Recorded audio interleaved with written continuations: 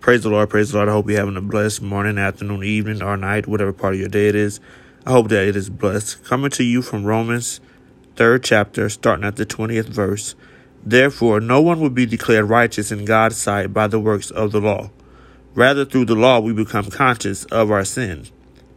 But now, apart from the law, the righteousness of God has been made known, to which the law and the prophets testify.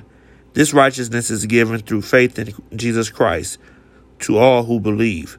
There is no difference between Jew and Gentile, for all have sinned and fall short of the glory of God, and all are justified freely by his grace through the redemption that came by Christ Jesus.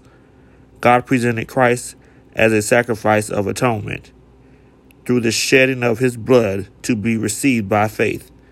He did this to demonstrate his righteousness because in his forbearance he had left the sins committed beforehand unpunished. He did it to demonstrate his righteousness at the present time so as to be just and the one who justifies those who have faith in Jesus. Where then is boasting? Is it excluded because of what law? The law that requires works? No, because of the law that requires faith.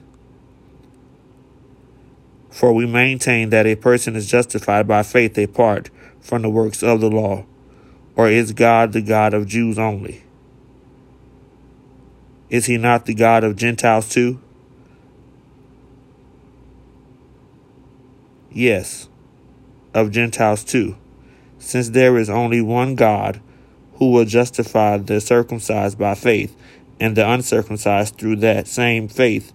Do we then nullify the law by this faith? Not at all. Rather, we uphold the law. Uphold the law.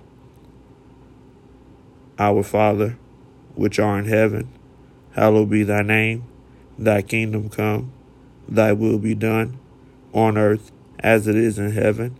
Give us this day our daily bread, and forgive us of our trespasses, as we forgive those who trespass against us. And lead us not into temptation, but deliver us from the evil one. For thine is the kingdom, the power, and the glory, forever and ever. In Jesus' name we pray. Amen. I love you. Be blessed, be safe, and stay in the faith.